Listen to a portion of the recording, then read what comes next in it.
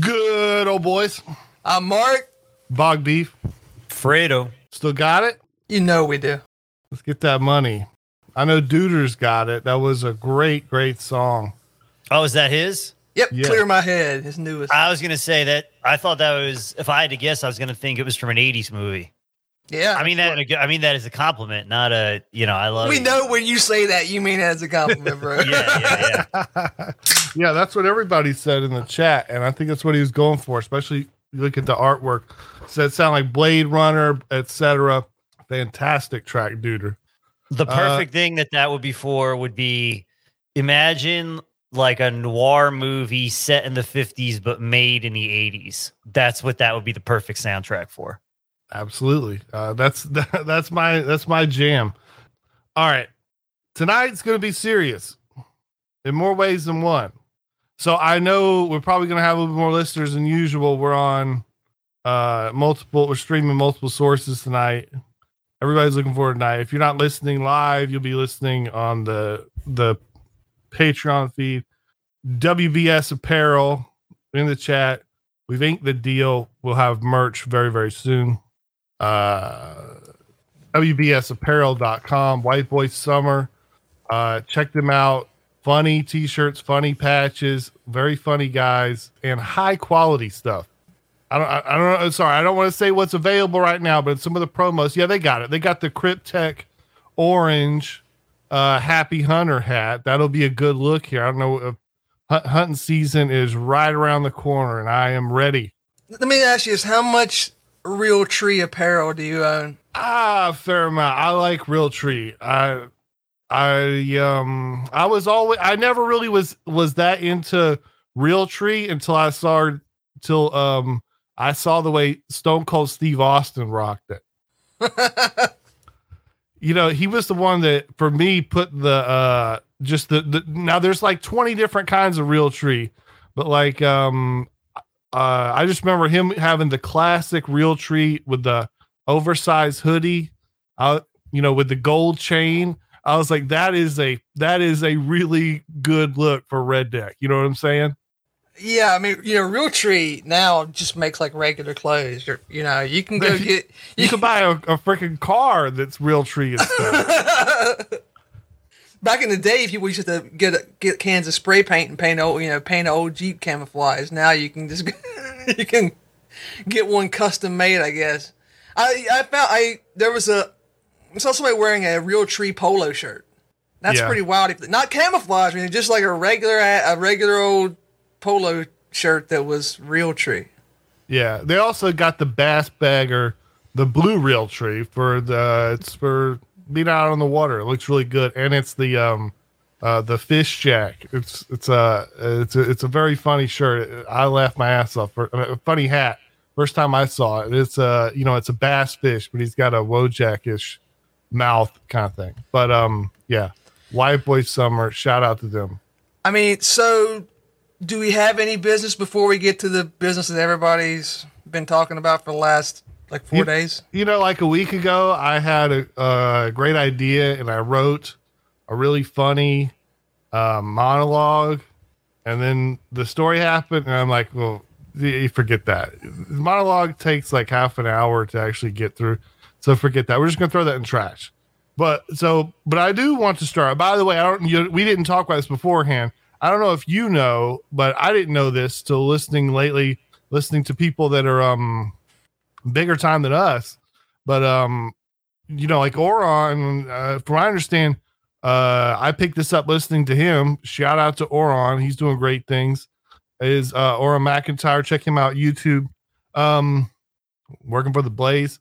Who are, by the way, it's no small thing that Oron is out there saying what needs to be said, and the Blaze is backing him up.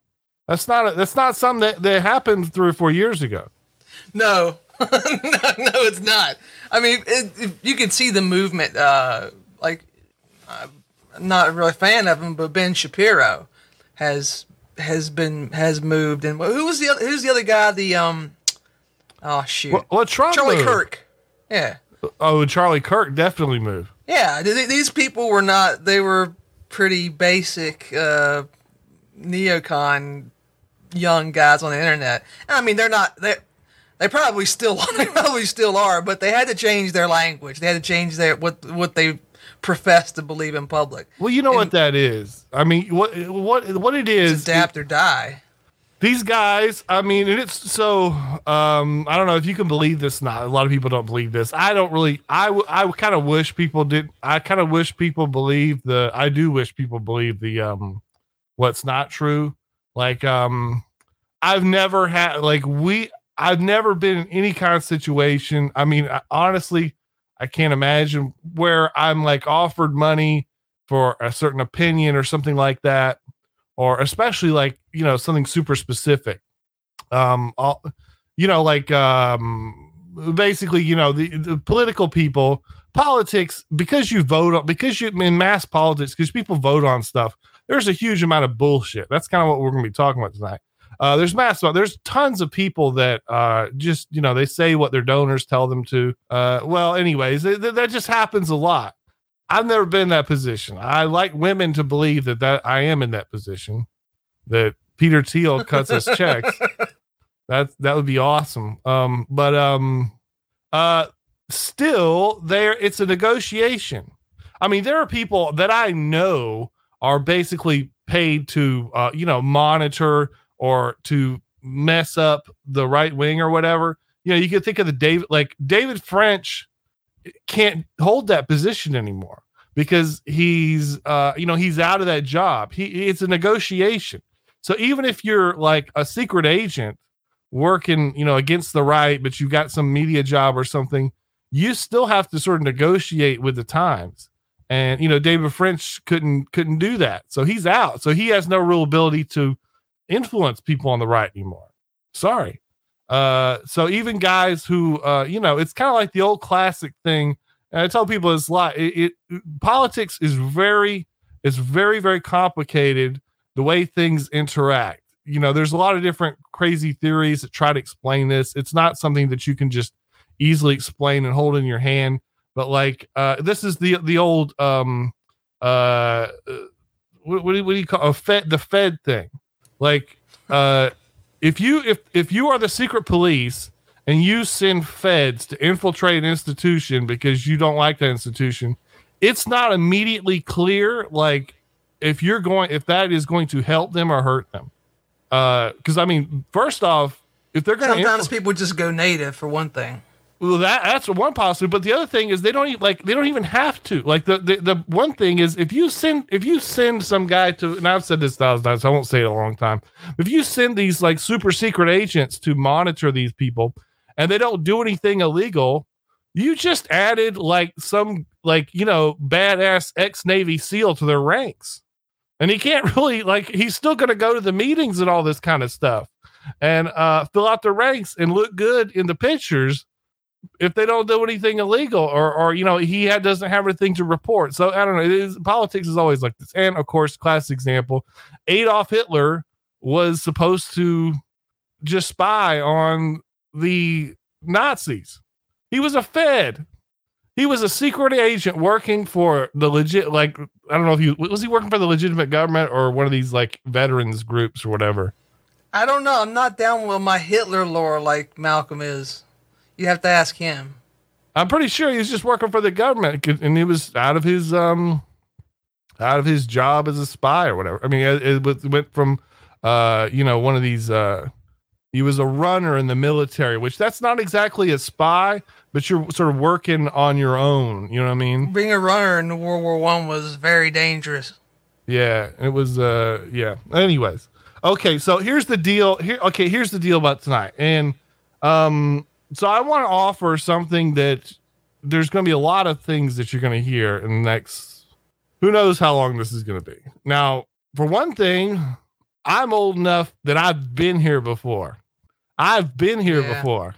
I remember this was 2006. Oh man, it was one in like 2000. Wasn't there one in like 2002 or 2001? There was like. There's been like 4 of these little wars in the last 20 years. They go, the guys, they do an attack. They run over to southern Lebanon I don't want to give the spoilers, all this kind of stuff, and the Hezbollah's there, and yeah, but this, I mean, we haven't got that far yet in this. Okay. One. We haven't got that far in this. Anyways, but we've been in this kind of situation here before. Okay. But here's the deal. So what can we offer you that's different? Well, so a lot of things, I get this a lot with the patronage stuff, which by the way, we do have to have time to cover, like probably the greatest patronage story in the news in the past, couple of years or something. But so part of the deal with the patronage is that every now and then people be like, they'll listen to it, they're into it, and they're like, wait a minute, you're just sort of like restating like the most basic poli-sci 101 stuff. It's like, yeah. Now there's a reason I do that. Okay. Here's the deal. Like, and you can believe this or not. This is absolutely true. And like, you might not believe this because if any other person told you this, you would say that's, I don't really believe that. That's not what an ordinary person is like. You may have figured out by now, I'm not an ordinary person. I'm kind of nuts. Would you agree with that, Merrick?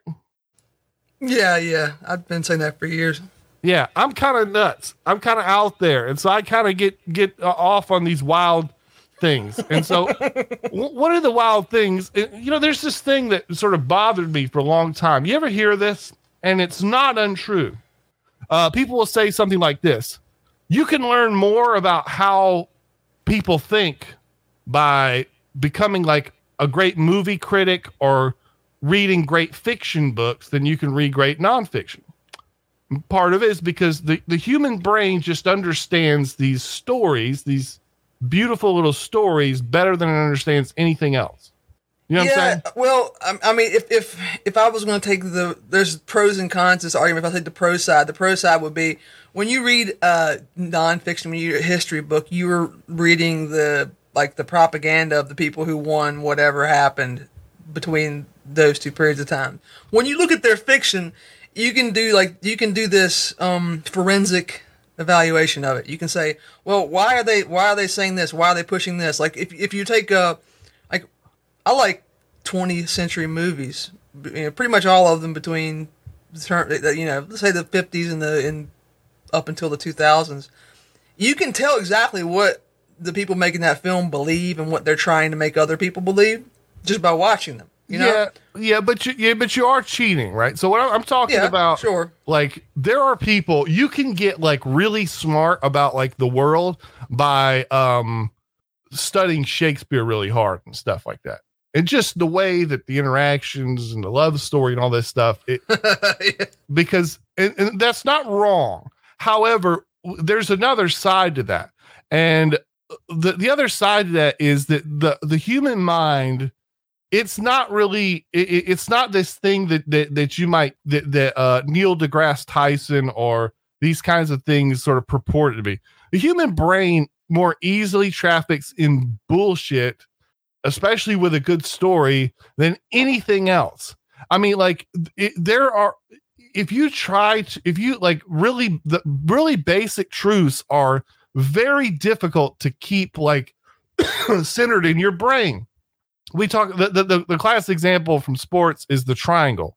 We talked about this before, so I'm not gonna beat it again, but like, if you think about, we got it, like, the triangle, it's, there's this crazy geometric shape and there's this big book and you got to understand all the ins and the outs. It's just this dumb trick to try to force you to think, oh, well, the best thing in the world you can possibly do in basketball is just pass the ball a lot instead of dribbling and driving. So you should always pass the ball. So it's just a stupid trick to try to keep your mind where pointed at this one simple great truth, which is very hard for us. By the way, I don't know exactly why. I mean, I'm not that smart. I haven't gotten that far down it. It's not really all that important. I think boredom is one thing. I think there's kind of this stuff we talk about a lot with like things like addiction and stuff where like, your brain is not always on your team. You know what I'm saying? Optimizing for a different thing than you want it to be optimizing for. Oh, that's what I'm saying? Like, yeah. Like it's on your team. It's just not like it's not on the same playbook, if that makes sense. That's a great point. But like, someone who's a heroin addict, their brain's like, hey, buddy, you need to go get another shot of that heroin. It'd be awesome. So yeah. Okay. So why am I saying all this? What I'm saying is I'm not talking down to you. By the way, I'm talking down to me. This is the only way I can ever sort of keep things straight in my brain, is just to hammer the basic points in my head over and over again, because I want to get off in the la la land and start telling myself fun stories and all this bullshit instead of the truth. The other thing is it's usually not fun to talk about like hardcore truth. Now, there's more layers to this, but let's start out. There's this thing, a lot of people don't know this because of the way that the U.S. military has professionalized. Back in the day, everybody's grandpa was in the Korean War or the World War II and all this stuff. So people were just around people that were in the military. You've ever seen Beavis and Butthead, or I think what was the later on show he did in Texas? King of the Hill. King of the Hill. I think this basically becomes, that was Mr. Anderson on Beavis and Butthead. Well, I don't know what's his name is. Yeah, same voice, Hank Hill. Yeah, Hank Hill, right? And I saw an interview, and he was like, "Well, who is that guy?" And then he's like, "Well, that's every single guy above a certain age growing up in the South. That's all of them." And you know why they all like the same way? Because they were all in the service. You know what I'm saying? Yeah, I guess that was a little bit like, we're too young to remember that they were all really old by the time we were old enough to like understand people, you know? Yeah, but that's true. Well, but like, I mean, Vietnam vets weren't though, Merrick, right? I mean, like I remember when you and I were in elementary school, all the guys that are our age now were Vietnam vets. I mean, I guess less Vietnam vets than like say the generation before. Yeah, it was really everybody that was in the World War II or something. Yeah, but like there were a lot of Vietnam vets. There were, but you think like World War II in Korea. They're like, if you were Mike Judge's age, who's older than us, he can remember a time when basically every adult man who wasn't 4F probably saw some kind of service. You know, I mean, that's a fair point. I'm probably kind of biased too because my first boss was a World War II vet, so like I was always around it. You know what I mean? Just because like this is the guy that I worked with every day and told me what to do every day. And we'd be like, you know, doing very mundane things. And he'd be like, oh, you know, it's at 3:00. Like, you know what I mean? Cause he was a fighter pilot over the Pacific. Yeah. By the way, just to toot my own horn, I got into an argument with Peter Zehan the other day on Twitter, and everybody told me I was right. And then eventually he agreed I was right. And he said, well, it was just a technical misunderstanding. Yeah, he's one of those guys you were talking about earlier, which is his job is just he's a smart guy, and his job is to just believe ridiculous stuff and say it out loud and like present it in a way that sounds semi-intelligent. Yeah, but anyways, and what we were talking about was some of this stuff. But here's the part of this stuff where he was talking about the military being very this thing that produces all this liberal culture. I was like, you mean the only part of the government is like 90% men, where like liberal values like literally can't exist in many of these environments? For example, like why are all those old guys, why are they all the same guy? Well, because that's part of the military experience. So that, like, if you ever see boot camp, that, like, the point of boot camp is to destroy your individuality. That's not a problem or a conspiracy theory. That's a life or death necessity in the military. You have to, anyways, but one of the things that comes with this military culture, one of these things that sort of goes with this stuff, is you have to be truthful and direct all the time. You can't say like, like the kind of thing that it's not a good idea to do this all the time in your regular life. If your wife asks if her ass looks big in those jeans, you say no. In the military world, you have to say yes. You might want to update that analogy for the 21st century, buddy. Well, that's going to hurt the military, by the way. But the reason is that in life or death situations, when people are shooting back at you and stuff, you can't put that layer in front of things that you say. You just have to be super honest all the time, no matter if you're talking to the guy above you or whatever. You have to be like, this happens in the military all the time. Hey, you're getting fat. You need to eat less, chunky. By the way, I just Googled it because I was curious. The question you asked, I didn't. Since we're live, whatever. I didn't have time to go into it deep, but it could be as many of the men who were in that age range, like a quarter of those men were in the military during World War II. A quarter of the men who were eligible for service, which is a pretty big chunk of the male population. That's a ridiculous, something like 12, it says 12% of the entire population was in the military in World War II. That's including men and women. Right. And by the way, yeah, it's illegitimate scholar. I know he was in the Marine Corps Semper Fi. Thank you for your service. We're going to talk about why we say things like that in this episode. Because I know that sounds crazy if you're a Zoomer. You're like, why would you do that? That's silly. It's more dangerous to drive a van or something, to drive a bus for the city, blah, blah, blah. We're going to talk about that. But, of course, this doesn't mean people that join the military have no individuality. How, like, during that boot camp, and he was in the Corps, so I know the Marine Corps boot camp is one of the roughest boot camps there is in the world. During that, and by the way, you always have to, there's always this sort of distance you have to keep between it and yourself. This is kind of what the beginning of, there's a great Zizek lecturer Zizek was this very successful in the military. He had a decent career in a military setting. He knows what the military is like. In the only person who sort of copes with Marine Corps Basic in, what was that movie with the Marine Corps Basic in it?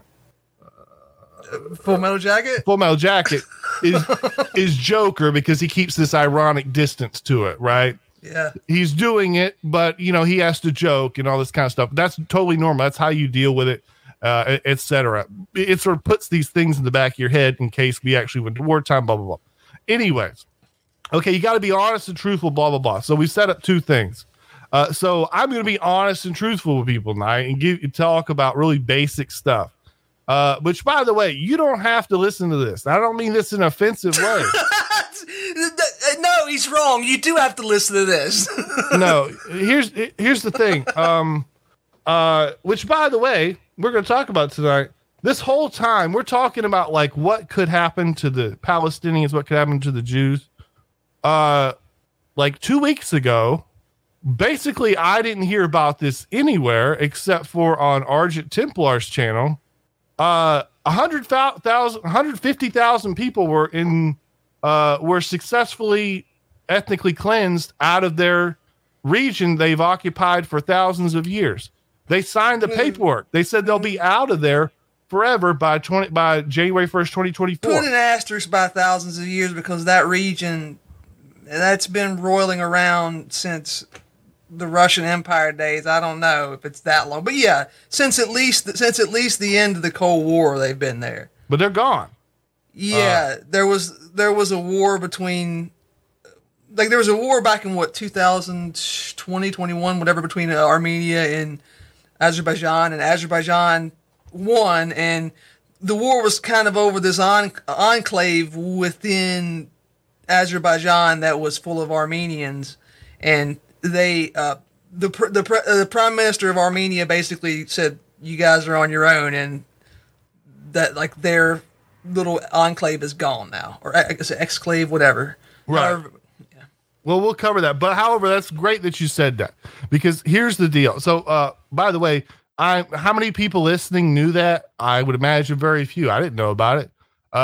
And the world isn't worse off because you didn't know that. You probably weren't going to do anything about it anyways. There's nothing wrong with that. There's all kinds of bad things going on in your life. There's going on in the world.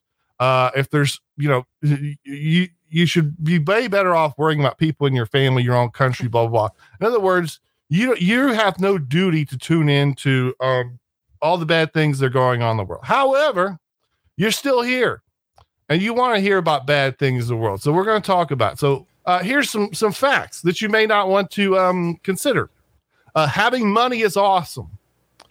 Life is easier if you look good. Paris, France is full of garbage. Rome is full of pickpockets and thieves. Getting shot with a gun sucks. You know, these are all. If you have that extra slice of pie, you will get fat. And yes, you probably need to buy a new belt. These are all things that you basically know are true. And I'm not your boss. I'm not your parole officer. You don't have to hear this kind of S from me. Okay, so don't take any hard feelings. However, let's get started. We talked about those people getting ethnically cleansed like a couple days ago. You immediately went to a subject that's 3 letters long and it starts with W. You immediately start talking about wars. Mm-hmm. I saw a lot of brain dead commentary all week about why Israel exists. This is like, I'm not saying military people are the smartest people in the world, but you will notice that anybody that had like a long career in the military, especially officers and stuff, whenever this subject comes up of things like Israel and Palestine, they always go right to the things that matter. And I know, like, why would that be? Are they just smarter than everyone else? Well, the military is and wars. Well, we'll put it there like this. Why does Israel exist? Because they have an army and because they've won wars. If you want Israel to not exist, the only thing that will kick them out and put the Palestinians back or whatever, will be if they lose wars with their army. Yeah, I saw this great commentary, but some guy who is like a professional warrior, professional fighter, though. He fights people in the sport. In other words, he doesn't know anything about stuff like this. So he said, why don't the Jews just go to Madagascar? You know, why don't they just go there instead? Well, guess what? You can look up Madagascar. You can look up any piece of dirt on the ground that someone claims. In other words, like, I think you could go to the only places that Jews could go without this being true would be like Antarctica or something. Good luck. But if you go to Madagascar, there's a freaking army that has guys with uniforms. It's all 18 to 25-year-old males with machine guns that would kill you if you tried to take Madagascar. This is true for every square inch of dirt on this earth. Can I interject here with a little helpful tip? And it's not specifically about this, but it's like a general thing. You know, we've talked about this with Malcolm before. He likes to use the Canary Islands with the Tenerife air disaster, where there's 2 jumbo jets crashed into each other. One was taking off and one was landing. And one of the reasons why was when they would talk to the dispatchers, they would say, "Okay, I'm ready to take off." And after this, they decided we shouldn't do that. The only time you should say "take off" is when you are telling somebody you should take off. This is this word, when you hear it, it will trigger associations, and you will know things are shaking. Right? It's a loaded word. Whenever you're talking about this, if you want to avoid the eye of Sauron, aka Mr. Bezos and YouTube and whatever, you say Jewish people. Just try that instead of the other thing. Okay. It means the same. Now, this is not like for you specifically, but like whenever you talk about this with somebody, and people have been talking about this crap nonstop. Well, by the way, you can't really say that for this because there are Jewish people who don't give an ass about Israel. Right. So like, why would you say, well, yeah, why? Yeah, but you get what I'm saying, right? Now, plenty, like, by the way, real talk. I mean, I've talked to plenty of them that have never been there. Maybe they went to what's that tour you go on to? Birthright, when you go to college. Birthright. Yeah. That's a really good idea, by the way. That's like a really clever thing that they did. Yeah, they go get you loaded, get you laid over there, and yeah. So, okay, well, there's a lot of them where the deal is like this. These are usually people that got a bit of doomer in them, and they're like, well, I don't really care about Israel, but like, if this place falls apart, at least I got somewhere to go. Yeah. You know what I'm saying? Well, I mean, no, well, yes, that's true. But like, I think what happens with that, and we've talked about this in the past. You remember when we were younger men and we were around the age where people who were in college were going on birthright. I think you knew one who went on birthright, and like it changes their perspective because if you're American and you're our age, you've never been allowed to like. You couldn't get good boy points and be nationalist. That being nationalist was always bad. Mm-hmm. You go there and you get a big hit of like raw nationalism. And by the way, Americans are enjoying that right now, which is always part of when the Israel Palestine stuff pops up. It's vicariously enjoying being ultra nationalists by people who are too chicken shit to be ultra nationalists for their own country. Yes. Now that's a huge part of it. Part of this is that all that stuff we talked about with the wars and armies, like if you're Canadian, you're sitting around thinking like, well, that doesn't mean like, who cares about that? We don't have, this powerful army or something. All the stuff that Israelis do, you guys did that one time. You have great grandpas that went and settled somewhere and fought the Indians, and they joined the army and they shot people. And that's why you have a country. So by the way, nations isn't the only real model for how the earth works, but it's how it works now. And there's reasons why it's a pretty popular game. It's part of it. It's kind of a game. It's a way that the world has decided things will work. And the way the world decided is there's this game. If you got an army, because really, really serious things are settled by armies. A lot of things aren't settled by armies. People say, well, just use the, what do they say? The sanctions and stuff like that. Well, sanctions only go so far. If you have a serious issue, like, hey, people with your religion shouldn't live there anymore. Well, you're going to need an army. That's what armies are for. And all these countries, they got armies. Now, the thing is, all of you guys forgot that about your country. You don't remember that stuff because your countries are older than the people who died. This country isn't. This country popped off. All the George Washington of Israel is like all these people. All this stuff happened in the freaking 70s. It was 70s, the late 60s. Well, I mean, 1948, right? But okay, yeah. I always think of the 7 Day War. Right. You could say it started in 48 and 67 is really when things solidified to something that we'd recognize today. Well, the 7 Day War, people said, well, hey, this bullshit is out. We're going to kick you guys out. You have to fight a war to keep what you got.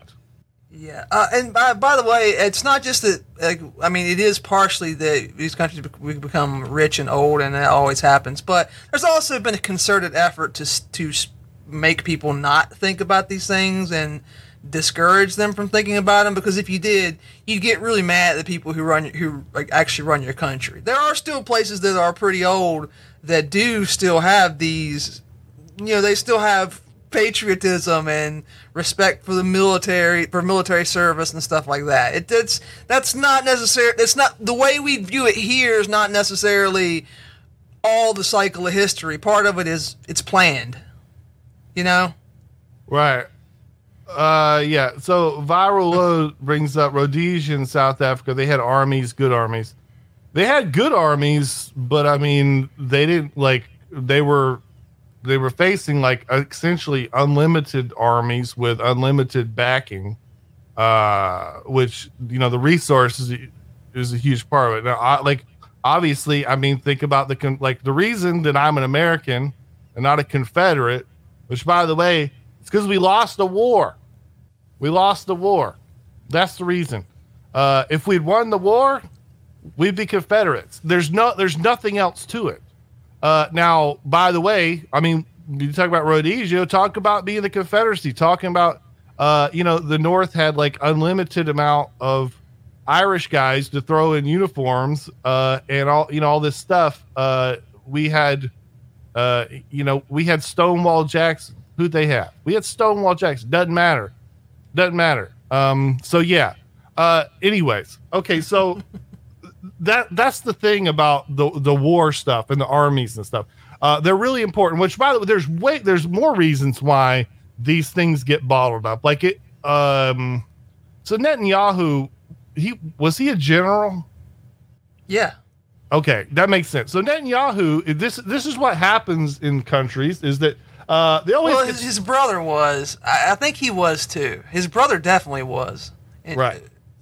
Well, like guys like George Washington, what happens to them is, he kind of stepped down gracefully, but if he didn't, what always happens is that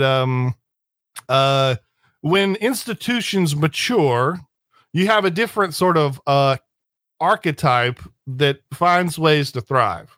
And part of that is finding ways to make the original aristocracy, which is aristocracies are military aristocracies, to sort of phase them out. You know what I'm saying? Sure. That's something that happens. Like we talked about this. I talked about this regarding like, the Soviet Union and all these kinds of things. Like, by the way, if George Washington hadn't just stepped aside, if he had declared himself dictator of America, probably would have worked out better in the end, actually. Well, of course, just throwing that out there. Because we always brag about him in that way. Like, he gave away all this incredible power, which is legitimately good. Like, it takes a good man to do that, but maybe he shouldn't have done it. Yeah, absolutely. So we got people in the comments saying that he was a captain in the military. So that's a classic old aristocracy thing. Which I think, by the way, most of their prime ministers so partially because in Israel, everyone's a veteran for the most part, right? Except for like some of the ultra Orthodox guys that are exempt from mandatory service. But I think like most of their prime ministers usually are veterans, right? Because I saw even when the reserves got activated this week, there were 1 or 2 former prime ministers that are out in the battlefield right now. Right, but I would hold this to only officers.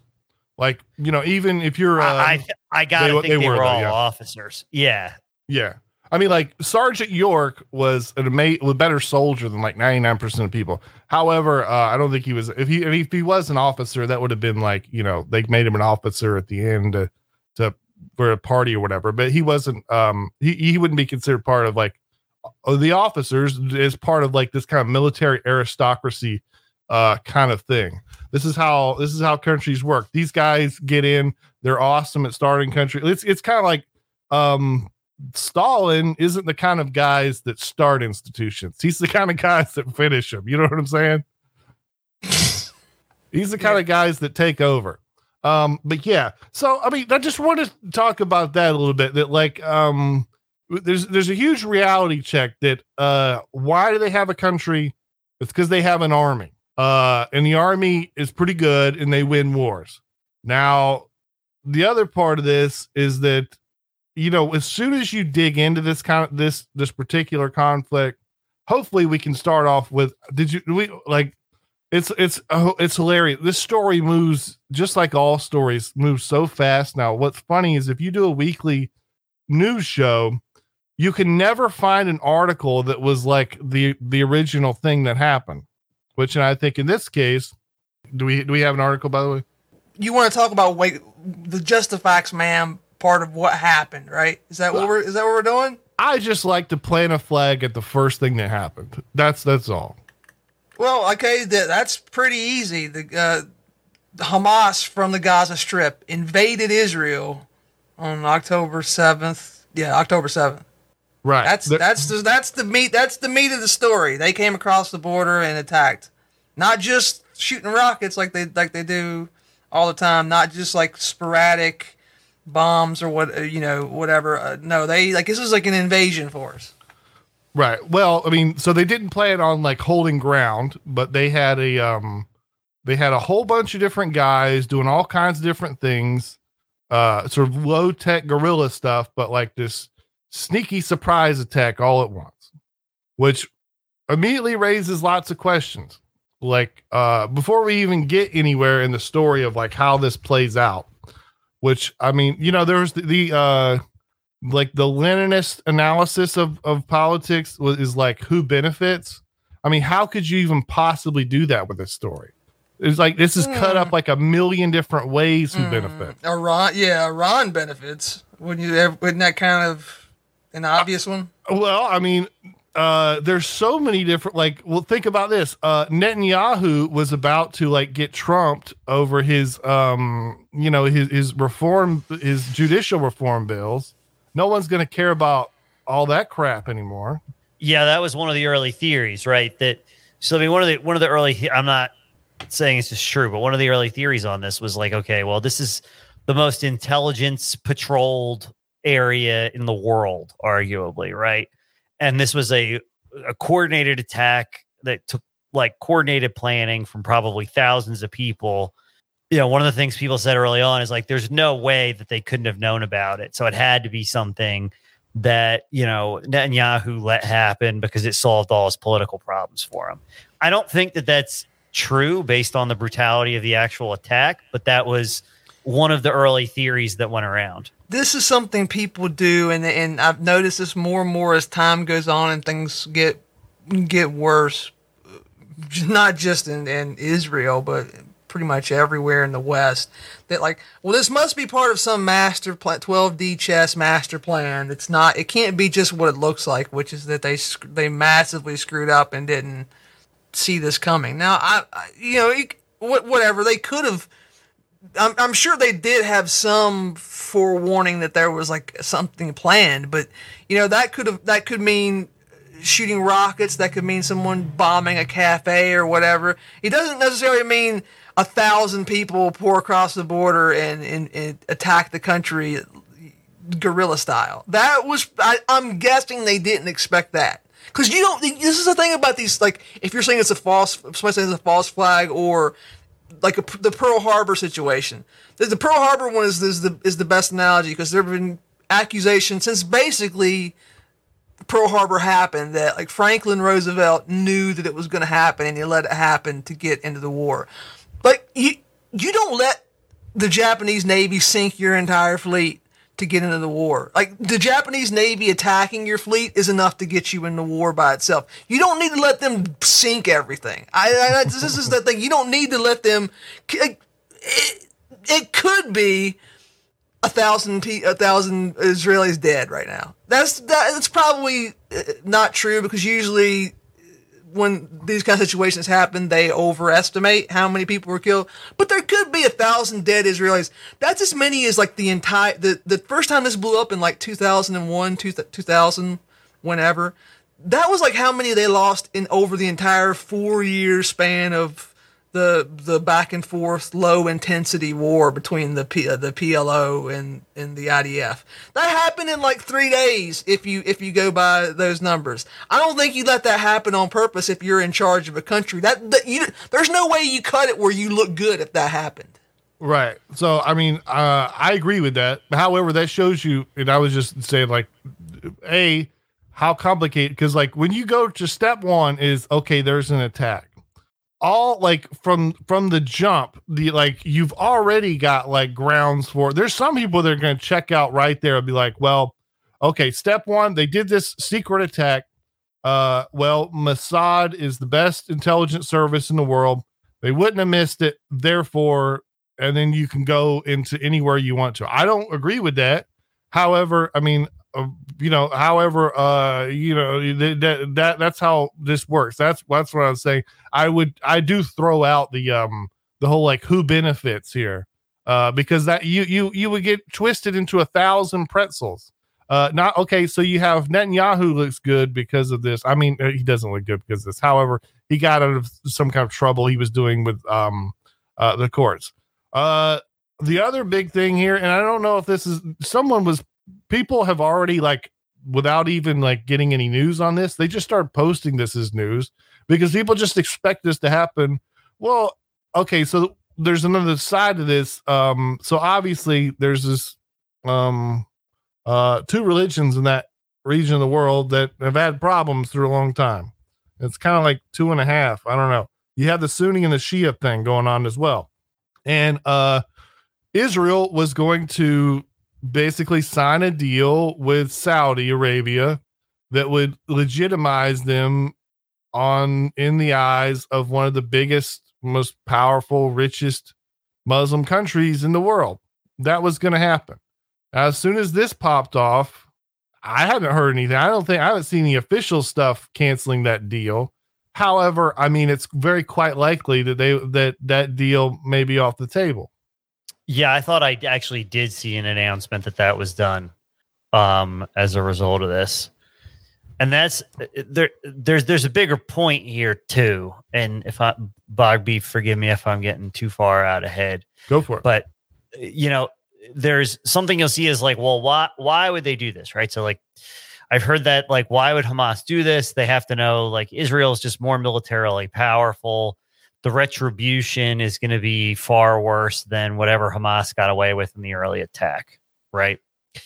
What you have to we have to remember is like the goal that they're operating under is not to, in the sense that you're talking about or we're thinking about, like win a war against Israel. They would like to do that if they could, right? But I don't believe they believe they have the ability to do that. The way they win in this situation is to make, for a Jewish person living in either Gaza and West Bank or even Israel more broadly, to make it stressful enough that when you have little kids, you're going to decide living in New York City is a better option, right? Like that's really what I think the goal is here. And I'm not the first person that's had this idea. I've seen other people speak about this, and I don't remember names. So if you had this take on Twitter and I'm stealing it, I apologize. It's not intentional, but that's the most likely scenario because there is no limit to Jewish immigration to Israel that the United States is going to put on, right? Realistically, that's unlimited. So the more people that, I mean, and that's a very frequent immigration path just generally, right? The more people that they can convince to do that like they say like, yeah, I'm a committed Zionist, but at the end of the day, I got to put my family first, and this is just too dangerous. I don't want my kids growing up this way, and they move to the United States. I think that's the real goal, and they've got a chance over.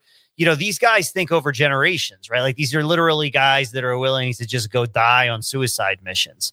So, like if you have that kind of mindset where you're thinking 2-3 generations down the line, that's a strategy you're going to take. Yeah. Which, by the way, you're talking about what Americans and all the people watching this are disconnected of. Imagine being in a war of civilizations that lasts for 1,000 generations. The chessboard war lasts for 1,000 generations. Like, wow, this really matters in a way that my shitty job doesn't. Or you know what I mean? Or what Nancy Pelosi said to that some idiot Republican. They're like, wow, this is a world where things really matter. Absolutely. By the way, I mean, the whole time I'm thinking in my heart, well, yeah, my great grandparents were thinking, we got to take Washington D.C. We just got to make the Yankees not reelect Abraham Lincoln. That was really all we had to do. I had a little. I had a little disagreement with Malcolm. Was it yesterday or today? Whatever. We were discussing, what the different strategies of these actors might be, and this is not quite the context it came up in, but I want to share this with you. So this is a population pyramid of Israel, and for a Western country, this is actually really good. You can see the shape of it. It looks like a pyramid. It's a little bit top heavier than you would like your pyramid to be. But like I said, by Western standards, this is a good pyramid. A lot of ours look like Christmas trees instead of this. Now, keep that in mind. And let me show you the Palestinians between the West Bank and Gaza combined. This is their population pyramid. This changes the way you think about any conflict. Because like when Fredo's talking about people who are thinking about the long term, well, in the long term, 30 years from now, maybe not even 30 years from now, there's going to be as many Palestinians as there are Israelis. It's not true right now. Right now, it's pretty much like 9 million Israelis and 5 million Palestinians.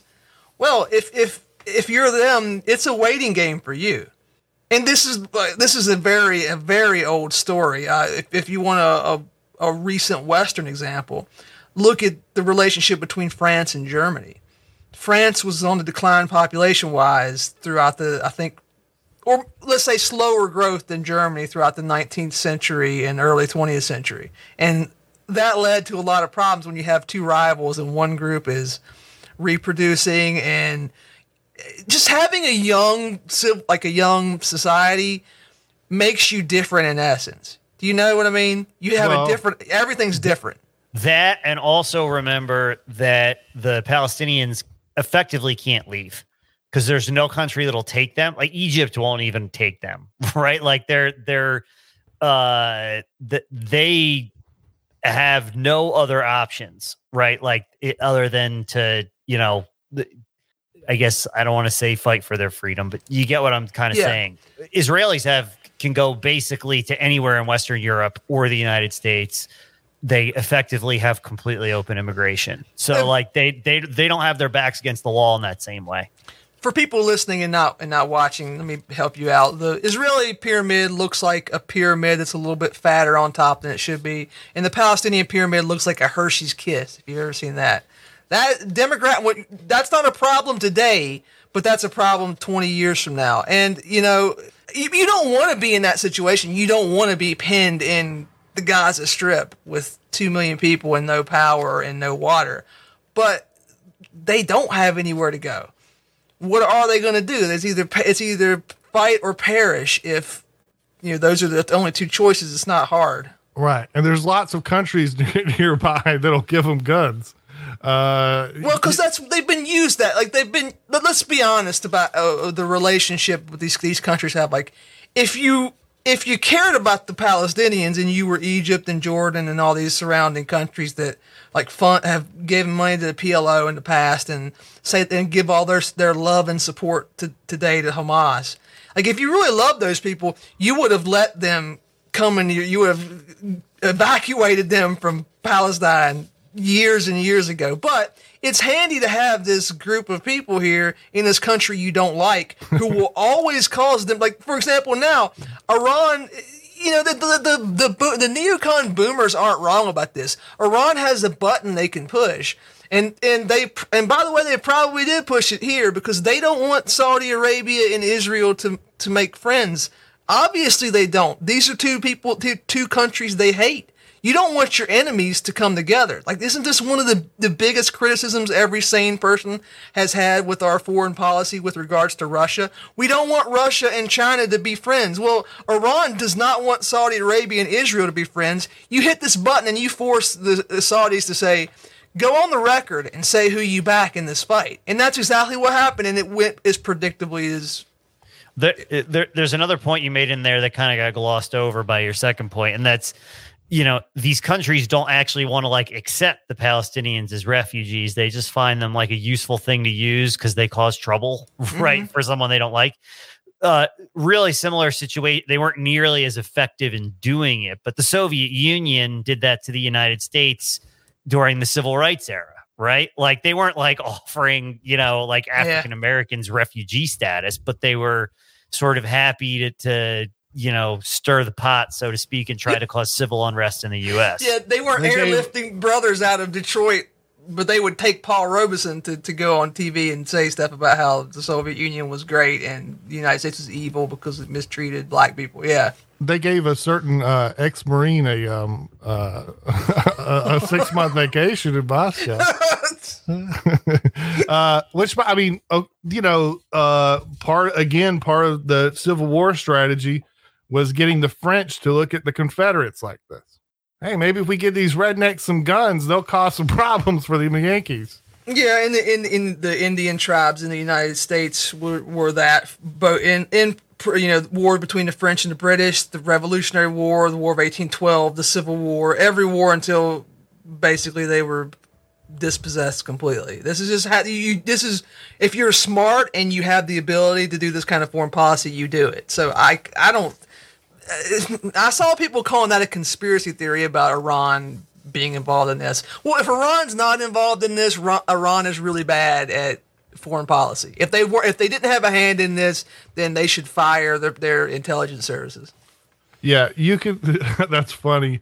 Woodpit says Oswald came back because he said it was too cold. I noticed that. I was looking at some crazy boomer bought a Hind D. For Helicopter, if you're a military helicopter. Yeah, like a very, very serious military helicopter. There's nothing like it. Like their version of the Comanche or Apache, right? Well, no, we don't have anything like it. It's like an A-10 kind of. Right. It's super armored. Anyways, this boomer was given a tour of his Hind D, and every single piece of this thing, like everywhere he went and every single thing he pointed to, he would always say like, well, this is exactly how it was used in Soviet Union, that's how, these guys are autistic about that because it's the whole point of it. He said, like, what, is this exactly how it came? All this kind of stuff. And he's like, every single piece of it, he's like, well, there was a heater and we took it off. There was a heater we took off. Every single piece of this helicopter had a heater on it because Russia is really, really cold. Yeah. The reason why, the only reason why the Volkswagen Bug is air cooled is that's the only way it would have made it to Moscow if it didn't have radiator fluid. So this is the bear facts. On October 7th, an indeterminate number of Hamas soldiers, fighters, whatever you want to call them, invaded Israel. Not just settlers or whatever. They went into Israel itself.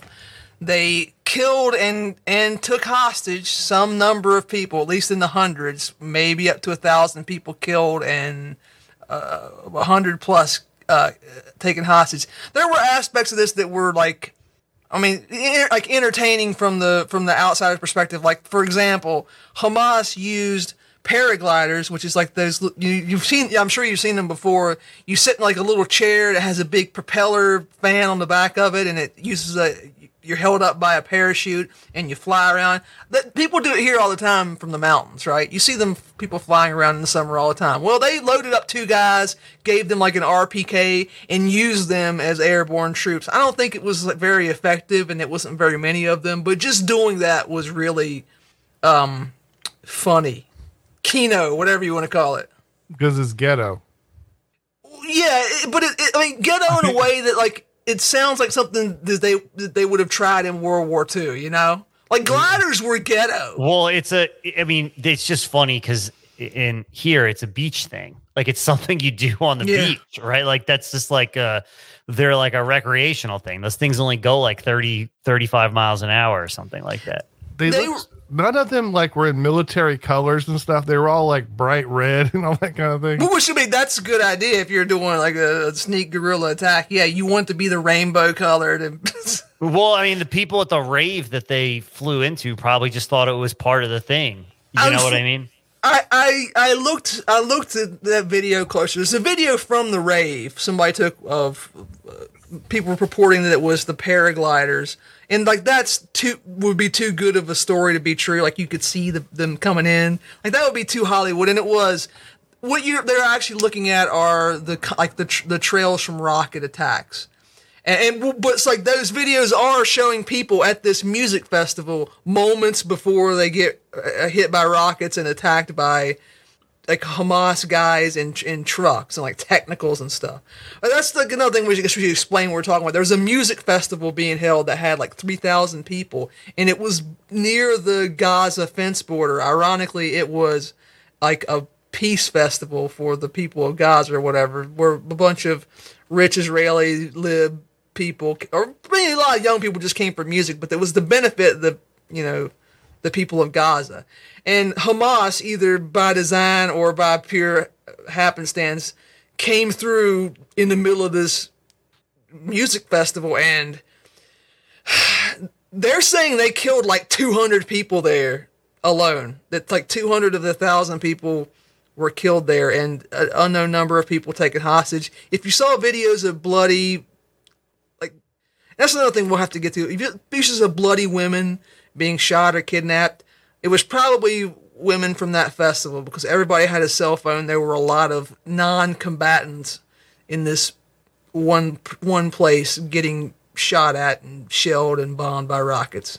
Yeah, that's a part of the story that I don't know if we'll have time to get into. And it's partly ironic because, like, sort of, I always talk about this online all the time. I'm a relic from another age, and women in the military bother me. Although, I mean, there's Bog Beef. You're the youngest one on this podcast. Right. Not by much, but yeah. Which, by the way, I mean, in more than one ways, I'm a relic. Like, women were used in World War II by, like, everybody would have used them in all kinds of different roles and stuff. And if they weren't going to use them, they would have put them in factories, and I would bitch about women taking our factory jobs too. So, I mean, obviously I'm out there on this. However, like there's like an actual legitimate theorist guy that also holds this view. It's not just some, like, Alex Jones or something. There's this, like, esteemed military theorist who thinks that women shouldn't be in militaries, like, in general, blah, blah, blah. And he's Israeli. He, like, the guy, if you got a conference about women being in the military, they bring out this one guy. He's Israeli. He thinks now, I mean, in my opinion, I mean, this is kind of, I went to school with a lot of people that we've been in IDF, and I'll tell you this. Oh, first off, I mean, some of the most beautiful women I've ever seen in my entire life. Here comes a spin.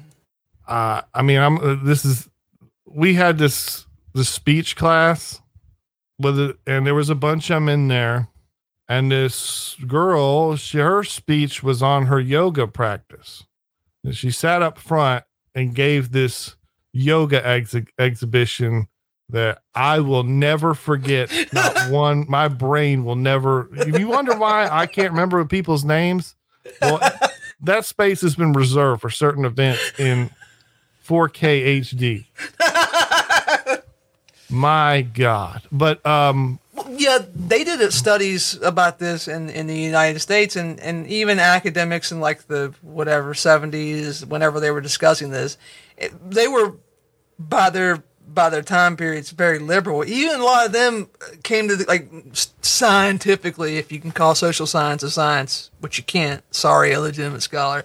They came to the conclusion that it probably would be bad to have women involved in combat because for the effect that it had on the men who were serving alongside them. It's right. It's very bad for morale to see a woman getting shot up. Maybe, but here's the alternative perspective, and this is what the military does. So one thing you'll notice, one of my favorite gun forums, not going to talk about guns, has a thread. One of the most popular thread on the forum is pictures of chicks in the military. And you know what? There's a lot of them that are hot, way hotter than just like the average stuff that you see. You ever look at pictures of female cops? Anytime a female cop does something arsler in the news, which is not uncommon, there's like a better than normal chance she's going to be good looking. Why is that? Well, I mean, in my opinion, this is why Israel does. So in the U.S. military, this is different. In the U.S. military, there's 5 buck-toothed chicks on every Navy ship, and every sailor is fighting over them. That doesn't produce this effect. So I'm not talking about that. They don't have to look like anything in the U.S. military because there's not very many of them, and people just sort of adjust the numbers. What Israel does, in my opinion, is the reason why they make all the boys and all the girls join the military is because when they're at the age of people looking the best, we reviewed that earlier in the show that you looked better when you were 18 than you do now. But the reason why women look good in the military, reason why female cops look good, is because they get paid to not be fat. That's it. That's the reason. If the average chick you saw working at McDonald's was paid to not be fat, you'd be like, damn, these McDonald's chicks be looking good. Well, they also have mandatory service, so even the hottest woman in America is not going to join the military ever. That's not going to happen. There'd be no reason for it to. The hottest woman in Israel almost certainly will. She'll either do that or do their social work. Here's what the point. It's a dating. This is how they get people married. They put all the boys and all the girls into the military when they're 18 to 24 and they're hot and horny, and they make them work out and they get married. That's why Israel does it. I mean, that's my opinion. Maybe that's an estimation. Okay, I like that. That's a nice hot take. Yeah, we should do my other hot take. But anyways, all right. Well, let's talk. There's something about this I want to talk about too, because there were a lot of videos going around. Not only these women, there was one video of Hamas. They had the corpse of one of these women from the music show, and she's half naked, whatever. She might have been half naked at the music show, and they're driving her around through the Gaza Strip, and people are running out and celebrating and hitting her with sticks and excited. They're jumping around. It was kind of like, in the South, when you shoot a buck, you put it on the back of your truck and take your picture with it, right? Like, they were doing that, but with a human woman. And people got, obviously, people felt a certain way about that. I made a tweet about it, and it's one of the few times I had to just mute the tweet and not look at any of the replies, because a conservative influencer retweeted it, and I got a billion angry responses to it, or what seemed like a billion. But anyway, my point was, here I'll say it verbatim and explain. All these HD videos of men dragging bleeding and crying women away from a first world country is going to get attention. It's different than these ISIS videos that we saw in the past, where there were women who were taken, like Yazidi women taken as sex slaves and stuff, but that happened in the Middle East, and in a place where Western people just said, like, well, that's what happens there. It's not safe to live in Iraq. It's not safe to live there. They live in a culture where these things happen. These Israeli women who were getting picked up and their dead bodies dragged around, that was a German chick.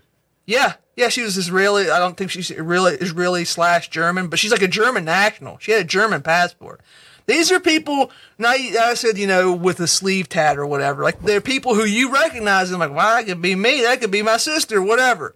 That got people's almonds activated big time. And there were also videos of IDF's women soldiers who were captured by Hamas, and they were dragging them around bloodied. And these things brought out emotions in people. And it was interesting, because in our little sphere of Twitter, there are people who look like part of their identity and their politics and their philosophy is that, like, we need to return to a period of time where this was how everybody behaved all the time. Like there is nothing more classical antiquity than you going across the border and killing a bunch of men and taking a bunch of women hostage and carting them back to your territory. This was always the theory on why there's so many beautiful women in the Swedish bikini team. There's so many beautiful women in the Nordic countries, is that these Vikings would go around and bonking women in the head with a club and dragging them back to Oslo on their Viking raids. Any way you look at it, this is how human beings conducted warfare in the past, and in the present too, in some places. This has gone on the scale of hundreds of thousands of people. At least, sorry, I'll keep going.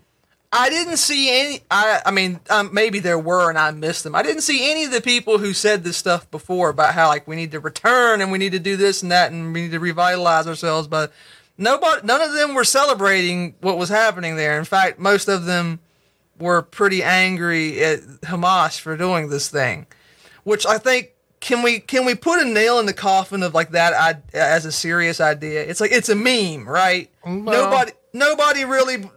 Obviously, those people don't really believe that crap. I'm going to take a different path on this. Well, I'm going to say a couple things. Okay, so first off, this matters how old you are. So if you're 18 to 25, this subject sounds different to you. There's a lot of things sound different to you. If you're a male and you're 18 to 25, there's a lot of things that are different. So here's an example. Like, the idea of dying doesn't make sense when you're 18-year-old male.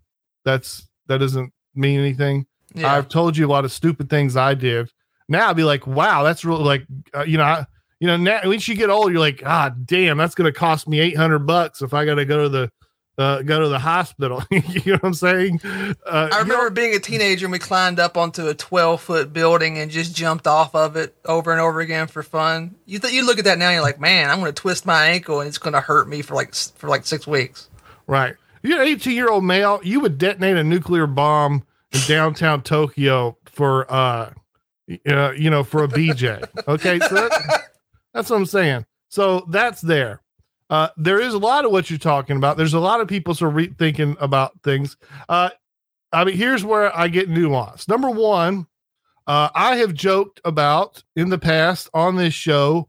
So you can go find very easily many ads, not an ad, but like, informational signs that were put up in many GIs barracks in World War II, the greatest generation, beat the Nazis, saved the Jews, did it all, storm Normandy Beach, put the flag up at Iwo Jima. Those guys, they had posters in their barracks telling them, make sure you wear a prophylactic when you bang out some chick in France or in West Germany, which you're thinking, well, so maybe they just hooked up with some hot chick. Okay. You got to realize, remember, the GIs are in charge of like who gets water and food and stuff like that. That gets really dicey really fast. You know what I'm saying? Yeah. There's a lot of, and by the way, these weren't like 35-year-old accountants. These were 19-year-old farm boys that have never had anything never had a piece of nothing in the world. And then they're over there and they're in charge of the food and the water. And, the military is like, you better give these boys condoms. You know what I'm saying? Yeah. So, there's a lot, here's what I'm going to tell you. First off, this is like probably, I don't think this is going to be out of war. And so I don't want it to dwell on it too much, but this has always been practically a huge part of war. You ever think one of these questions that comes up is like, why didn't Hannibal just go take Rome? He should have just clicked the button on his mouse and said, move army to Rome, cap Rome, war's over. You win.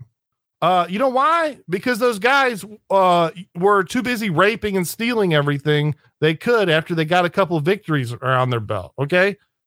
That's after you would have these big wins, you would have to let these guys do it. When you only the generals with like the absolute most control of their army was able to like put like legitimate pause on the stealing and raping for long periods of time. Am I wrong? Sure. This is what happens when you got guys, they're the army, they're the temporary rulers, and this is what's going on. Well, that gets into confusing territory, because if you're talking about like Hannibal and you're talking about that period of time, the point of being in the army, if you're in Hannibal's army, the reason that you're there is because you're going to get to rob, steal, and rape when you capture a city. That's the whole point for you as a soldier. And he's not going to restrain you from doing it. The only problem for him is if you let that get in the way. Like if you're looting the baggage train and the enemy army gets away, that's his problem for you. Otherwise it's not. Whereas you might not necessarily, if it's 1945 and you're not in a red army, but you're in like the American army, you might not want your troops to do that. because you have political considerations and diplomatic considerations. But Hannibal's men didn't have that.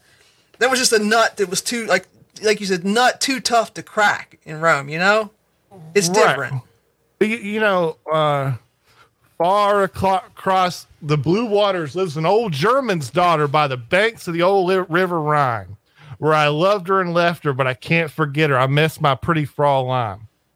I don't think Fraulein spoke English. You know what I'm saying? Yeah. So, I mean, that's just kind of a reality check that's going on. Here's something they don't tell you because, it gets kind of weird really fast. You ever play a World War II game? Germany beats France. They did the Battle of France, and the Ghost Division raged across France. France is beaten in military rule. They're beaten. Here's what they don't tell you. All those French chicks started banging the Nazis. They started banging the Nazis. It happened like crazy. Coco Chanel was banging them 2 at a time. It's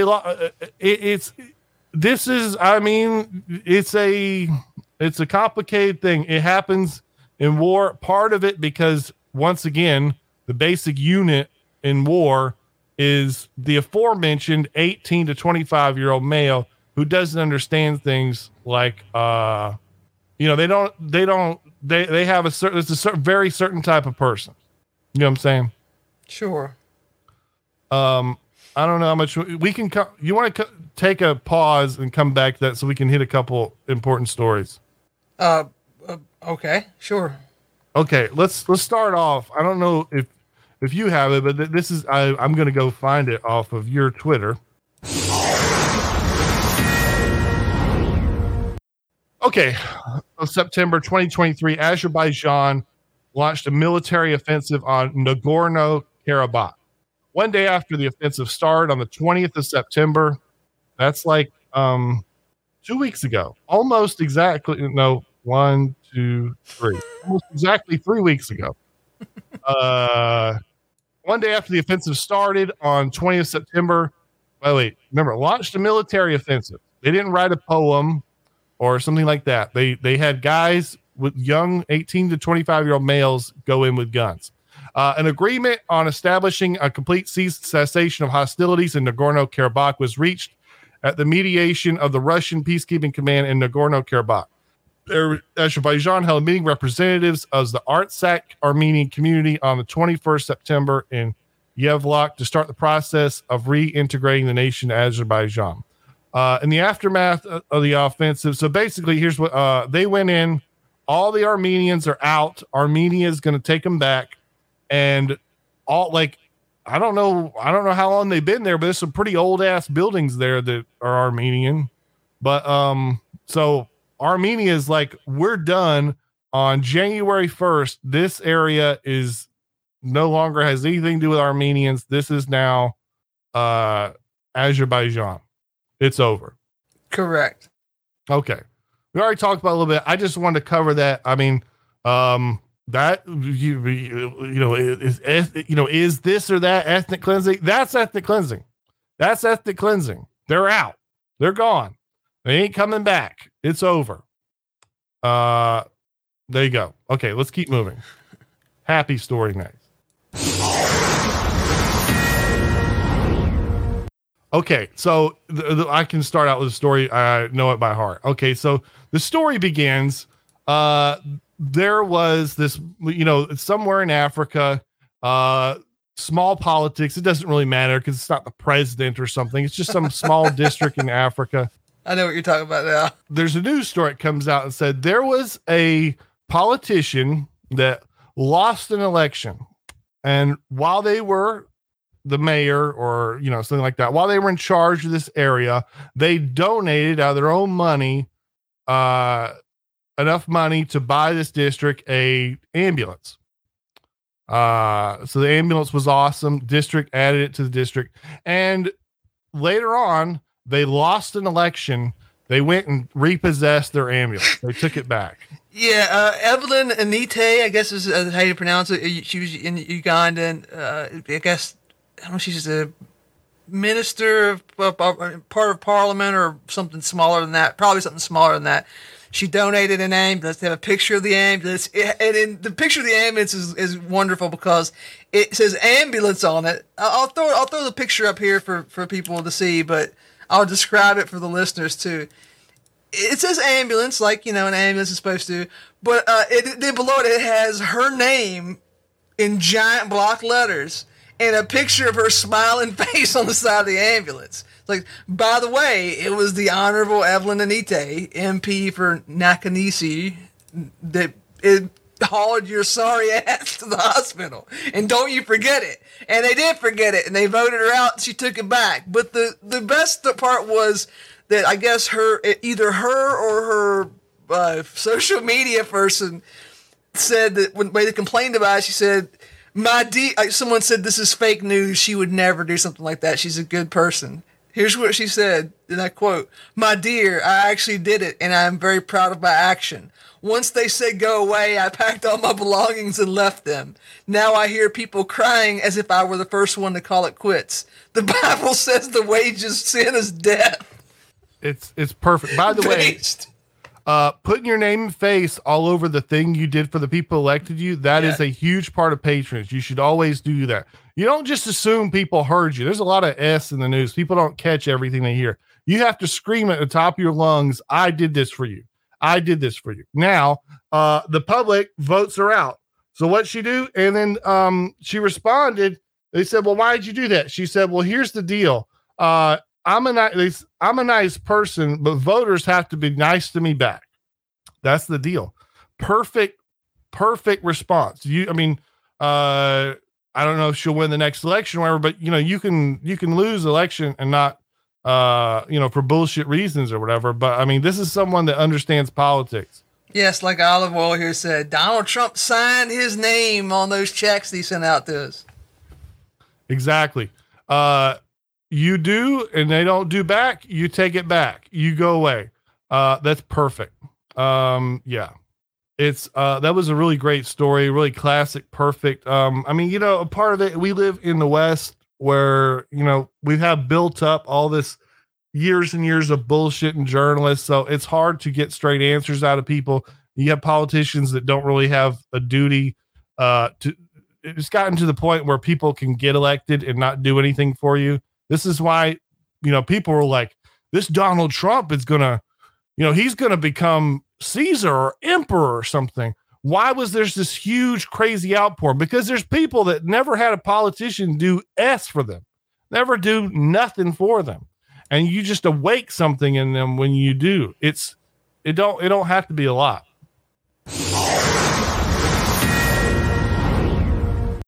I want to go back to the main issue at hand right now, because here's the only part of the Israeli-Palestinian fight that really I care about, and that is, how is this going to affect me as an American? And I'm not joking when I say that. This is how you should view, I think, how you should view politics. It's weird if you don't. You don't need to know about what's happening in Armenia if you're not Armenian, your grandma's not there. You don't really need to know. You wouldn't need to know what was going on in Israel and Palestine if it was not, unfortunately, a huge political issue in our country and always has been. Yeah. Agree? Yeah. Yeah. Here's the thing. Ukraine is out. Israel is in. Zelensky's yesterday's news. They're going to want to send all the money to Israel. They're focusing all the attention on Israel. The Republicans are using this as a way to attack Joe Biden for screwing up and not, whatever, for giving Iran money and this and that. And as we mentioned before, this is an outlet for American politicians to do a little bit of nationalism as a treat. But of course, it's not American nationalism. It's Israeli nationalism. You and I on this podcast a lot, we talk up evangelical Christians because that's our upbringing. But this is one where we got to take a huge L, because part of why regular people, let me step back. Normie people that I talk to every day were not super invested in the Ukraine and Russia. there were people when it first started like, oh, that's terrible what's happening over there, but it wasn't a thing that they cared about. Oh, they're invested in this. Everybody here is talking about Israel and Palestine, and like they're getting their blood up. They're acting like these people attacked Miami or something. And I know why this is. Like, I specifically saw it happen this Sunday here. It's because a lot of these evangelical ministers go into the pulpit and simp for the state of Israel. Hard. Really hard. In a way that they would never do for any other country. And to me, this is a unmistakable a mistake, a big flaw in our religious denomination. Yeah, it's a big thing. There's a theological tie there, right, Merrick? Too, yes. Like some of them tie this to like end of days stuff. There's two things going on. So there's some Bible verse that says, if you bless Israel, you'll be blessed. Yeah. And there's the other thing, which is basically, if you want to start the end of the world, you need rebuild the temple. They have to rebuild the temple. Well, I mean, you got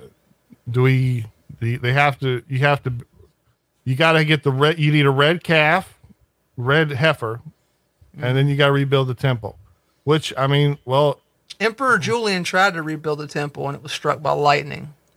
It wasn't time yet. Emperor Julian was famously an apostate. He was a pagan after the Roman Empire had been Christianized, or at least the leadership had been Christianized for like a generation, and he was like the pagan cell edgelord, and he paid to have the temple rebuilt just to like stick it to his Christian relatives, and he got struck by lightning. He actually, see, what's funny about that though is he wasn't a pagan cell edgelord. He was a trad, actually, like in their society. You know what I'm saying? Like he was like, his whole thing was he was trying the religious aspect was, we shouldn't go too far down this rabbit hole, but was like just one aspect of trying to restore traditional Roman institutions. You know what I mean? It would be like, what he was doing was actually the equivalent if a politician came in today and as part of like their symbolism in trying to restore American institutions made everything close on Sundays, right? Like old school blue law stuff. That's what he was doing. Right. Yeah, fair enough.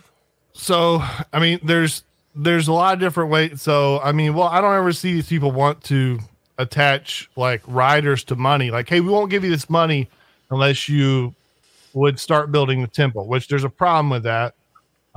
Where the temple has to be rebuilt is right now this other thing called the Dome of the Rock. Yeah, because have we ever talked about this and just that was a thing that just these two would be nice about saying these two sects of people, like they would capture the Hagia Sophia and just like put a coat of paint on it and say it's something new. Well, now, like every single holy site, everybody claims. Yeah. So, like, where the temple goes is would be the most.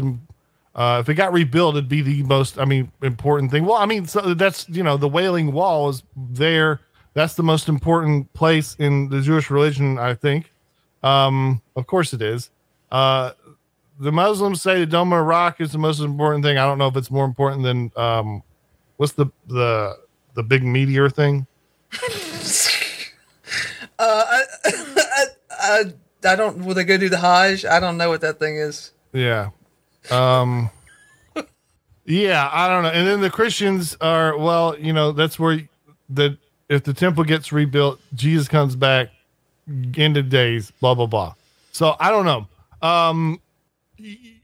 Well, I mean, here's the deal. The end result of this is that you have people who are like MAGA, like rednecks, like I know, who are just ride or die for the modern state of Israel, which I don't think that's a good outcome for anybody, because I'm guessing that's not what they meant in the book, for one thing. But another thing, it leads us to doing things that we shouldn't do. And these are people who naturally should be against this, the way they are not really they're against giving money to the Ukraine now. They're for giving it to Israel, and we're going to go through these whole shenanigans all over again. It's very tiresome. Yeah. Well, I mean, honestly, does it matter? I mean, do you think the United States, like, how long, like, show me a timeline where the USA doesn't back Israel? Yeah, and you're right, and it doesn't matter. And like, there's been many times that the public opinion has been isolationist, and it never matters at all. It doesn't matter what regular people think at all. They're going to do what they're going to do. They were against public was against getting in World War I. They were against getting in World War II. They were against Vietnam at first. They'll always just do what they're going to do. Yeah, I mean, all right, you're right, but also, since Vietnam, that system has been breaking down. Their ability to do that has been reduced. For the first big example being Vietnam, right? Like, we pulled out in large part because the public had just had enough of it. And then, we saw public opinion eventually turn against Afghanistan. We saw it turn against the Iraq War. That didn't happen after World War II, right? You know what I'm saying? Yeah. This is a newer thing that is I don't know if this is like a white pill or if I'm being overly optimistic or whatever, but more and more over time, we've actually seen the sort of elite ability to do that is less and less effective, it seems, each go around, starting with Vietnam. Well, here. I mean, there's a certain gentleman that we have on our show all the time that's been saying that, and it'll be more of the case. It's hard to look at the world and say that the United States has the same handle on the reins as that it's had for since. I mean, I would probably put the point. We were talking about this earlier, the last couple episodes, about when would you put the date of the most United States power? I thought of a new good one. Here's one. All the days where we had the bomb and nobody else had it. That's a pretty good one. Yeah, 1946 might be one of the higher points. Yeah. When did someone else get a bomb? The Russians got it in, I think, 49 or something like that. 47. Damn. I mean, they got it from us. Yeah, and I don't even think that was the height of the power. The height of the power was us rebuilding Europe and Japan in our own image, right? So, I think that the Marshall Plan stuff, the 50s was really the height of U.S. power. Yeah. By the way, I was reading stuff about this. I was wrong. So one of the things I always thought that Germany had no chance for a bomb because where were they going to get all that plutonium? I was corrected on Twitter. Apparently, they had plenty of it. Their problem was that they were trying to use heavy water instead of using graphite. That was if you go by the, I don't know, whatever, the scholarship on, basically they were doing it the wrong way. Right. Germans are smart, but they weren't. They took the wrong way on that. Okay. But Pablo. Oh yeah. Sorry. We have to go back. We have to go back to Joshua's. I just want to throw this out here because it was a big story with the Oppenheimer movie and stuff. It wasn't the genius that we were America had special geniuses, because we did it, but we did have a lot of geniuses, and a lot of people came here who were geniuses. How dare you? But what it was is that we created a huge factory, and it had a budget that was unheard of. It was billions of dollars, $1 billion at the time when $1 billion meant something. And we focused all that on this one project. Nobody else in the world could do that. They didn't have the capacity to do that. They didn't have the industry or the resources. That's how we got the bomb before everybody else. That's the real answer. Even if Germany had been doing the bomb research correctly, they probably didn't have the means to the centrifuges.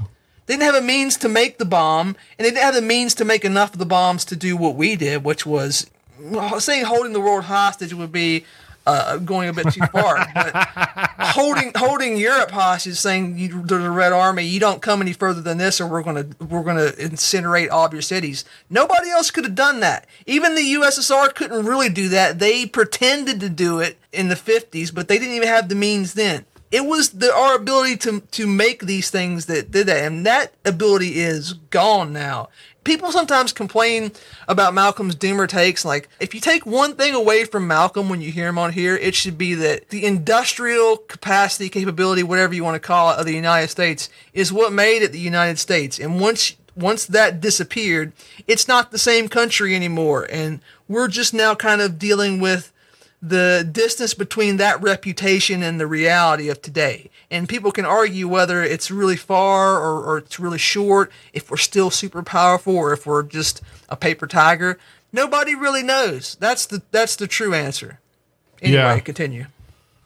Yeah, that's the thing that, Tinkster's been talking about that with in respect of like, well, is America going to back Israel or are we going to back Ukraine? Well, with what? And they're like, well, we have infinite money. Well, they don't need money. They need artillery shells and bombs and shit. And you can't print those. Well, we don't have a political situation that allows us to create them at a high rate. If there's one good news for the GAE, it's that the Ukraine and Israel need two different things. The Ukraine needs a buttload of artillery shells and tanks. The Israelis need bombs. They need guided munitions.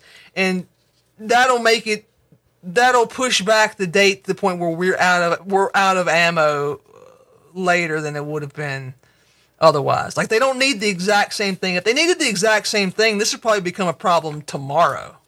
Because I've heard that supposedly, and Hamas themselves said this, they said that Israel sent like a huge portion of their military equipment and their shells and ammunition to the Ukraine at the behest of the United States government. And that's why Hamas knows that they can wait them out. Who knows if that's true or not, but it would be pretty funny if it was. Yeah. They'll have to put pictures of Zelensky up in the mosque. Joshua Ham, though, this is actually important. Josh says, by the way, went out and door knocked for mayoral candidate today. Afterwards, we talked about potential administration jobs after election. It feels so weird to ask for patronage, but it's necessary. Yes, squeaky wheel gets the grease. This is more him. He may not know I'm willing to be his hatchet man if I don't tell him. If he finds a place, I'll be as strong as soldier and find more people because personnel is policy. Yes, 1,000 times yes.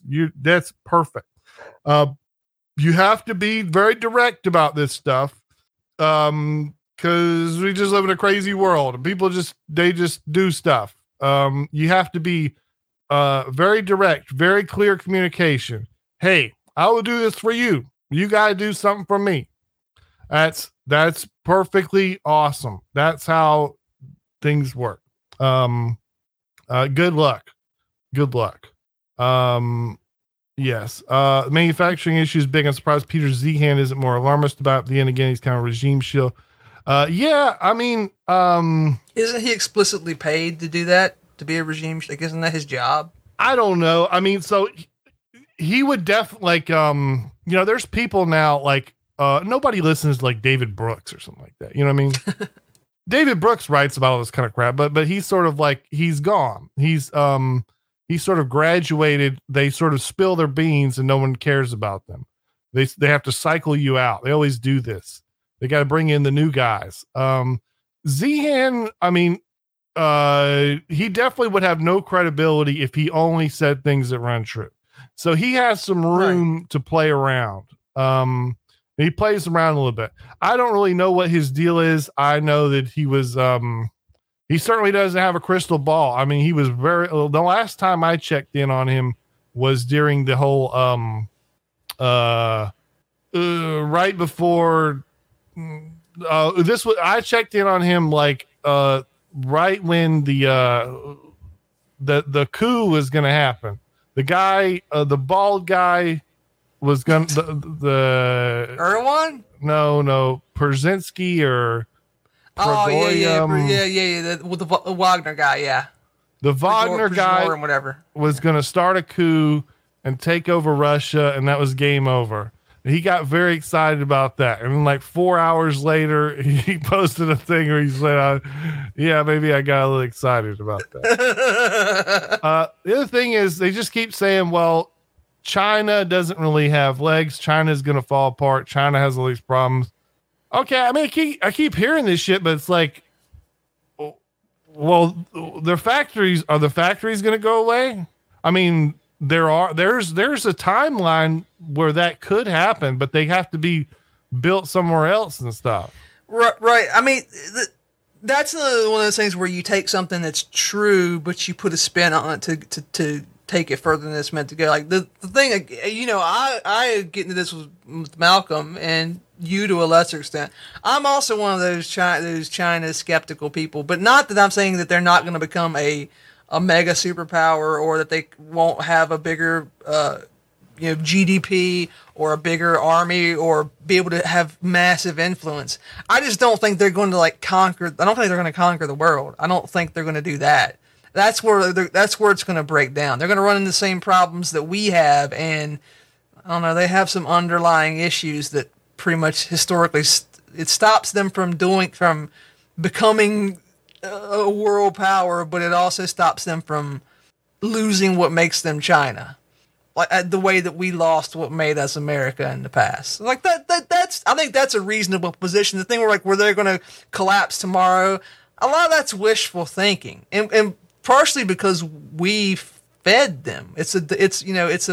We got mauled by the pit bull that we fed. We didn't have to do that. We didn't have to send our manufacturing over there. That was a conscious decision made by people under false pretenses. Well, or maybe they thought they bought into the hype. Maybe they were on the MMT train and thought it didn't matter, but they made a conscious decision to do that. Okay, do you think who's the guy that wrote 5 Billion Americans? Matt Iglesias. Do you think Matt Iglesias wants those jobs here or over there? Yeah, he wants them over there. He wants them over there. So, I mean, there's a lot of people like that. And by the way, I mean, pretty soon, there will come a point. I mean, maybe it won't happen, by the way. We have to throw out these, there's a lot of these sort of liberal opinions where we thought the world worked a certain way. Well, we thought that once a country got a bunch of money going and stuff, that, the people would rise up for middle class life and all this kind of stuff, which, by the way, I mean, if that happened over there, well, then they would just, Fredo reliably informed me, they would just move the factories to Vietnam and all these other places, right? Yeah. That already is happening there, and they already are doing that. That's already in swing.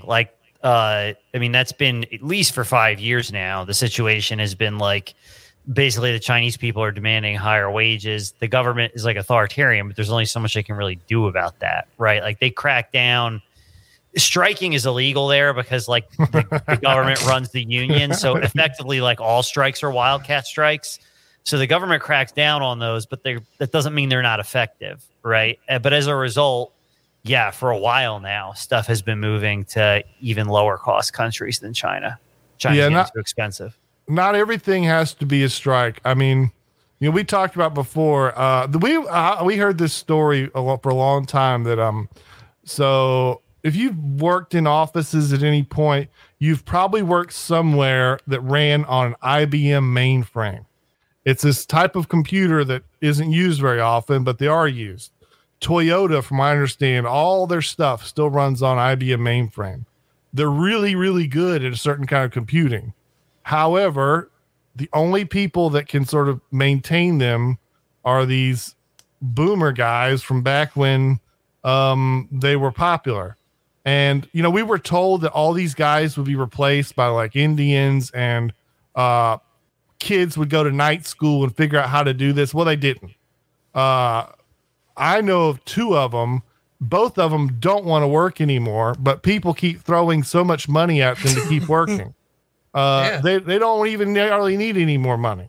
And these guys, I've told the story before. I worked at a place that was hiring one. They could only get one to come to a interview, and he wouldn't come to an interview. He did the interview on his webcam, and he had just woke up. It was 10:30. He didn't have a shirt on, and he was sitting there eating McDonald's big breakfast the entire time. I've heard this story so many times. I didn't hear the big breakfast part. I didn't remember that. I didn't really emphasize it. Is that he was sloppy. He didn't give a F, and like that was how he appeared for the interview. I'm like, is that a strike? It's not a strike, but he's telling you something. If you eat a McDonald's big breakfast, either A, you're hungover, B, you don't care anymore, or C, you're down bad for whatever reason. Like I don't know, dude. If you don't get the hotcakes, that's the most healthy thing that's like probably the healthiest thing you can eat at McDonald's, isn't it? That's not my point. that ain't even the point. You're still gonna have a bad time on the commode. Yeah. Okay, speaking of which, here's some hot news. So, I love these Dagoth Irv channels, right, Nervar? Yes, and the intoxicating innocence of it all, yes. I thought about doing some kind of intro for the show with one of these, because apparently there's two things that happen. So, number one, Dagoth Irv, and you don't have to play the video game at all. I mean, he's like at the end of like one of the hardest and most bizarre video games of all time. And, he's just the most interesting character in the world. So, first off, he's like an extremely honorable guy, and he's a huge racist, but in the most classic sense, he will say, so first off, he's for his own race, which is the Dunmar, all the way. Right. So, I mean, he will tell you all, he doesn't care. I mean, they're the best. They're the best. However, he'll be like, oh, the Nord, which is basically like a Scandinavian. He likes them to be like they are, the best they are. He said oh, this guy is a strong, honest warrior. I like that in a Nord. Yeah, and if you're a cat person, you should be shoplifting and getting high on skooma. That's just you need to be the best cat person that you can be. Well, he calls them farm tools. You're shitting me. No, they're just farm equipment. That's all they are. Okay, so yeah, whoever wrote that had to know what they were doing. Right. So he's like this giant racist. But he's like super honorable. He's super honorable, right? So, he's sort of, there are other bad guys in the game. He finds them distasteful because they're just they just want to steal things and stuff like that. He wants to kick the Empire out of the Dark Elf land. That's his game plan. But anyway, so this is so he's just so awesome. We saw this a little bit. I've heard they've introduced this character recently in the Star Wars TV shows or whatever, but there was some of this in the blue guy in the Star Wars novels. I don't know if he was Thrawn, right? Thrawn. I played he was in TIE Fighter, remember? Right. And you're like, whoa, he's the enemy, but he's honorable. This is kind of cool.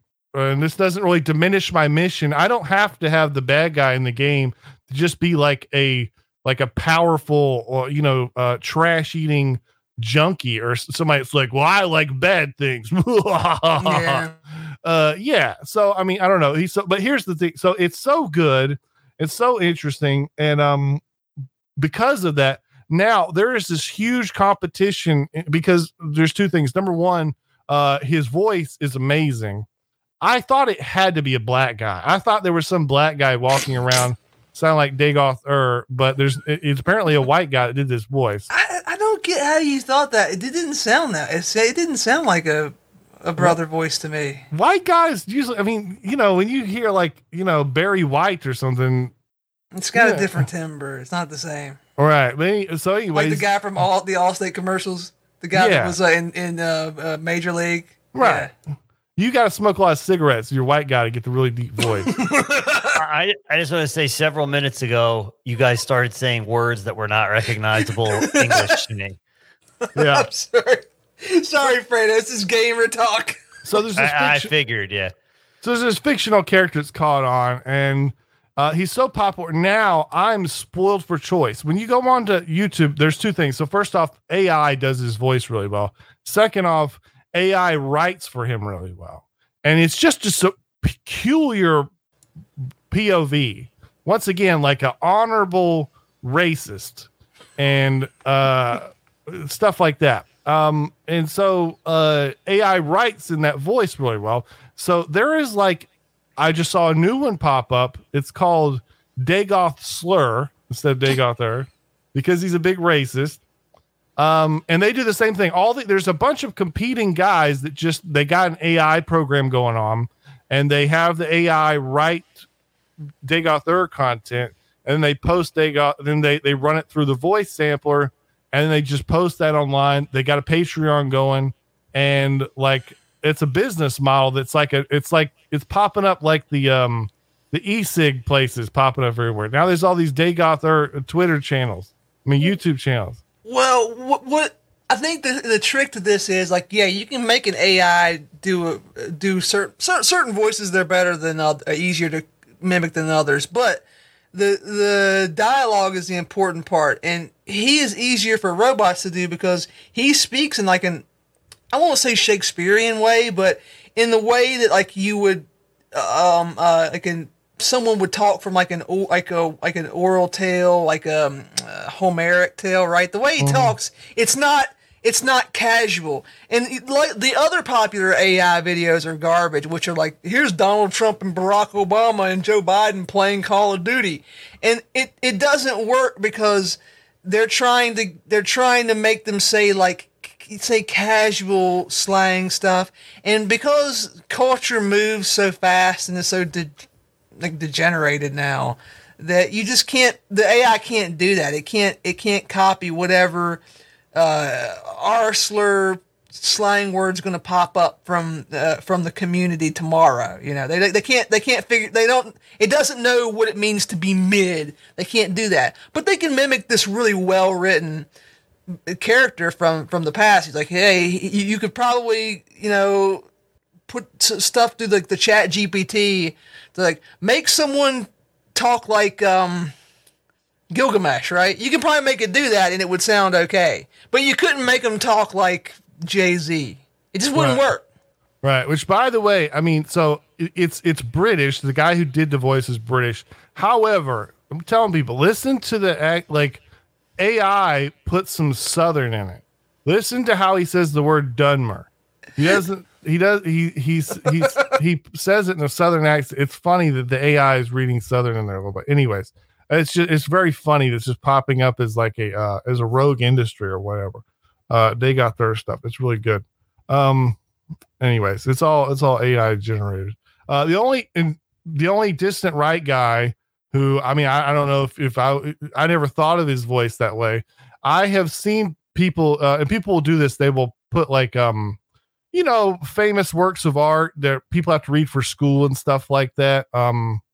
Or, people, there's just, like Machiavelli, the Prince or whatever.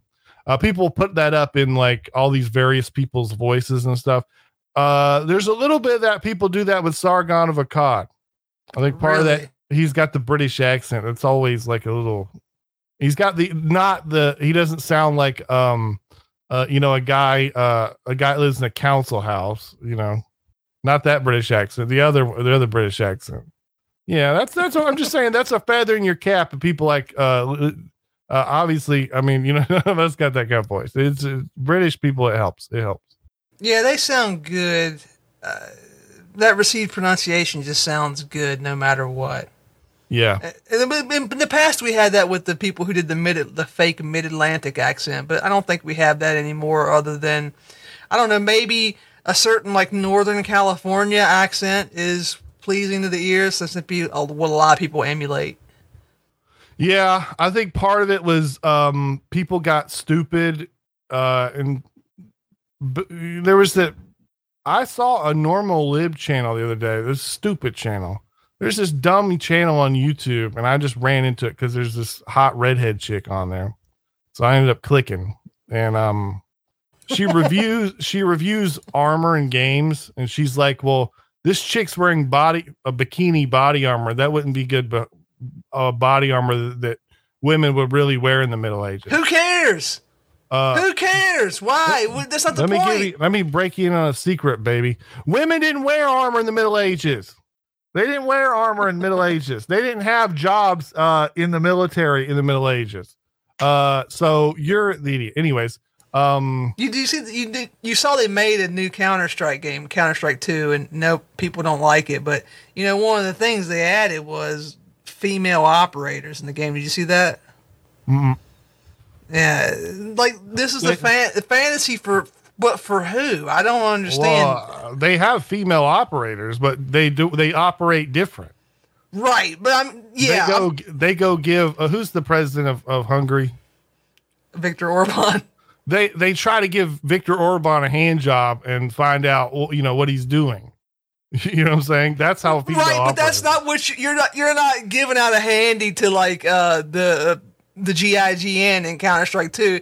It's a big butch woman with a ponytail who's like snap AWPing somebody in the face. That doesn't exist, and nobody I don't think there's anybody who really wants that to be a thing. It's just something that like people like her get paid to add to shit that nobody cares about. Yeah. Well, two thoughts on that. Number one, I saw some bad news about it. That's good news for me as an old man.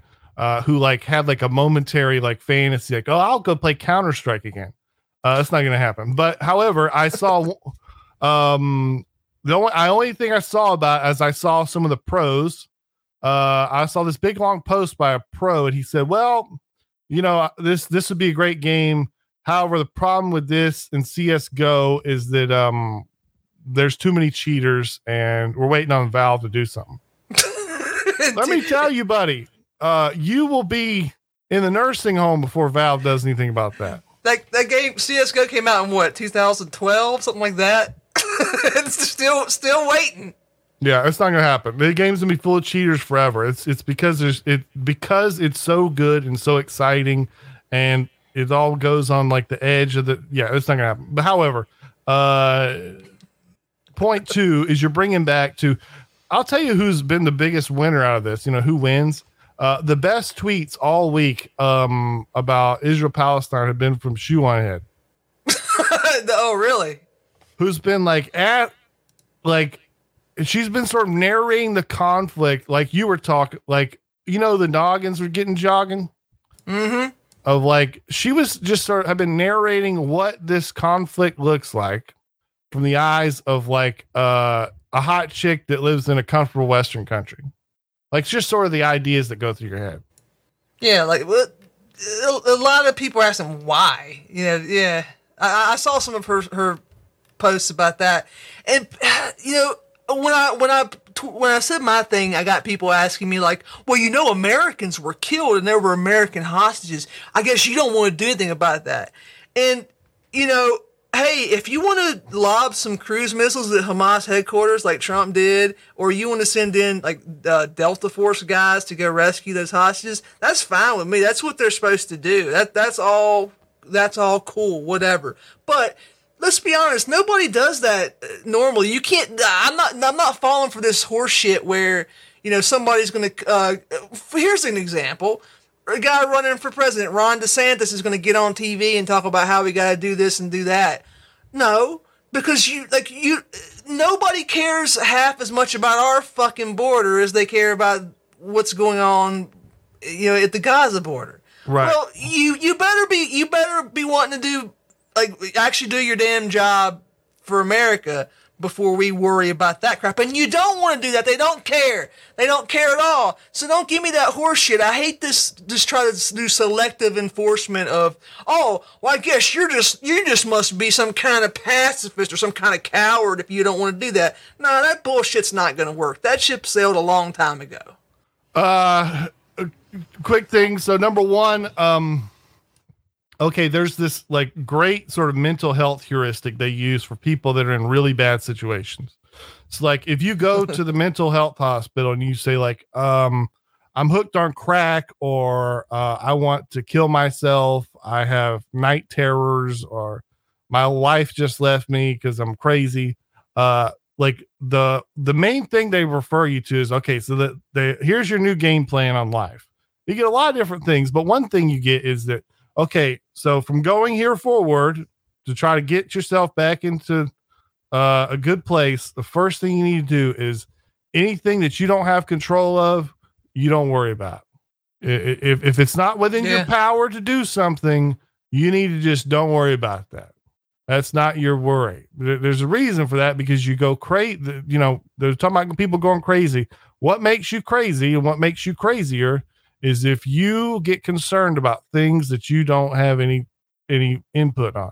Now, if you are in the IDF or you're, Yitzhak Rabin or something, I would put the Israel-Palestine conflict at the top of your list. I'd be very concerned about it. Yeah. However, if you just kind of like somebody that, smokes $60 of weed a week and, you watch cartoons, you can just let this one pass. Before we go, one thing that's been coming up about this, and maybe you two being in Florida and I don't know, maybe in different circles than me have an opinion about this. One thing that keeps cropping up is that universities and just general like progressive politics, they support Palestine for friend enemy reasons. And this has been popping up. They people marched with Palestinian flags after the Hamas attacked, and there are all these breathless, outraged comments about it. Some of them from Republicans, which you understand, but some of them are from progressive people who are, members of the Jewish religion who are outraged about this and like, oh, so I guess you want to just rape and murder us too, blah, blah, blah. There's two ways you can take that, and one is that this is all friend-enemy politics. It doesn't really matter. They're not thinking about any principles. They've been told that Palestine is good and Israel's bad, and that's what they're going to go with, and that's true. But the other is, there was a really thing that people have really been hanging on is this DSA statement about how, colonizers and struggles against colonizers are always valid, and like the more centrist libs discovering that, well, wow, if we took this to the logical conclusion, that would mean you will think it's okay for people to rape and murder me if I'm standing in your way. It's like, yeah, bro. I'm glad you got up to speed. Like the rest of the country figured that out 3 years ago. I guess that plays into this somewhat, but I don't think so. I think that this will, after the initial explosion of outrage, this is all going to blow over and they'll forget about this. And once the election rolls around, they're all going to be friends again. Does anybody disagree with that? No, but I mean, that's okay. So Israel-Palestine stuff is always like one of the craziest times if you're like a real nationalist, because first off, you get this weird feeling because you're like, wait a minute, all you guys that looked at me like I'm, got three heads for, my whole life, exactly how I feel. Wait a minute. This is crazy. You're not so different than me after all. You understand nationalism very, very well. So there's that. There's a lot of, there's also that stuff. Like, there's a lot of people, I guess, haven't really kept up with the crime beat that happens in the United States, what happens following someone being beaten and murdered and all these kinds of things. Well, yeah. I mean, what these people are telling you in Palestine threads, they could have told you 6 months if you'd worded it a certain way about, crime and stuff. It's just, I don't know. When Israel-Palestine pops off, you get like endless amounts of bullshit. But you also get endless amounts of like reality check time, which I love. A lot of reality checks going on.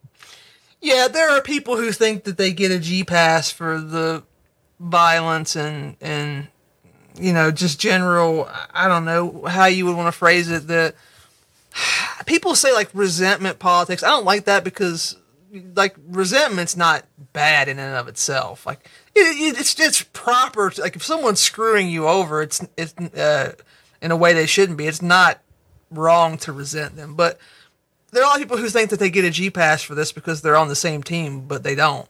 Well, I think the issue with resentment in politics is when it warps your mind. It makes you think things that aren't true are true and stuff like that. It can just mislead you straight up.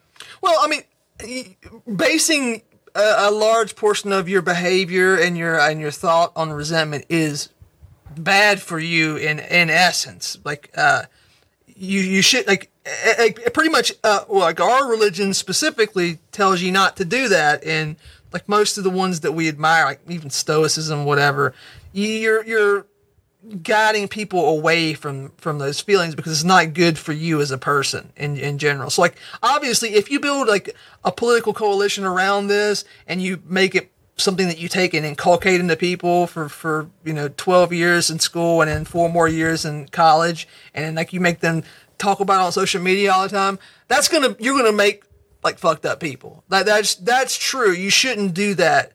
That's always gonna be a bad outcome. Yeah. You do have a right to hate people, though. I mean, resent people and stuff. I would just say last thing, in terms of reality checks, what about all you fudge packers like Rod Dreher, who were ready to throw people's lives away for posting spicy content? I'm curious what you have to say about Israel and Palestine, because suddenly you understand serious concepts, because all these guys are like, well, and that other POS, the guy that went after Worthy House, he's talking, he just started talking about, well, you shouldn't say this or that in politics because that's not a Christian thing that you would say, blah blah blah. Well, you're not talking about your mother. You're talking about politics, and politics ultimately comes down to being raped and murdered, war, death. And here is a great reality check for all you guys that this is actually like the end game of politics. It is actually a serious business when you start talking about, well, we'll just move in 30 million people that, into this place or that place. Well, I mean, how do you guys feel about, you feel a certain way about Palestine? Did you feel that certain way about this many Palestinians moving to Michigan? They got a House representative. I wish you guys want to crucify anybody that's against immigration. F you. The thing is, they actually care about Israel. They care about the survival of Israel. Israel to them is more than just a place. It's not just more than just like this Orrin McIntyre say, like a place where you keep your stuff, where you park your money and your BMW.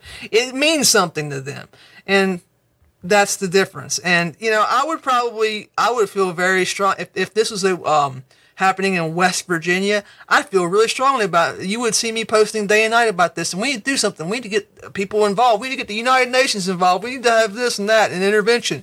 But it's not. It's happening to people who are very far away from me and have, very little or nothing to do with my life. Yeah, and by the way, heard all this before. Heard all here's one. I always like to bring this up on Twitter.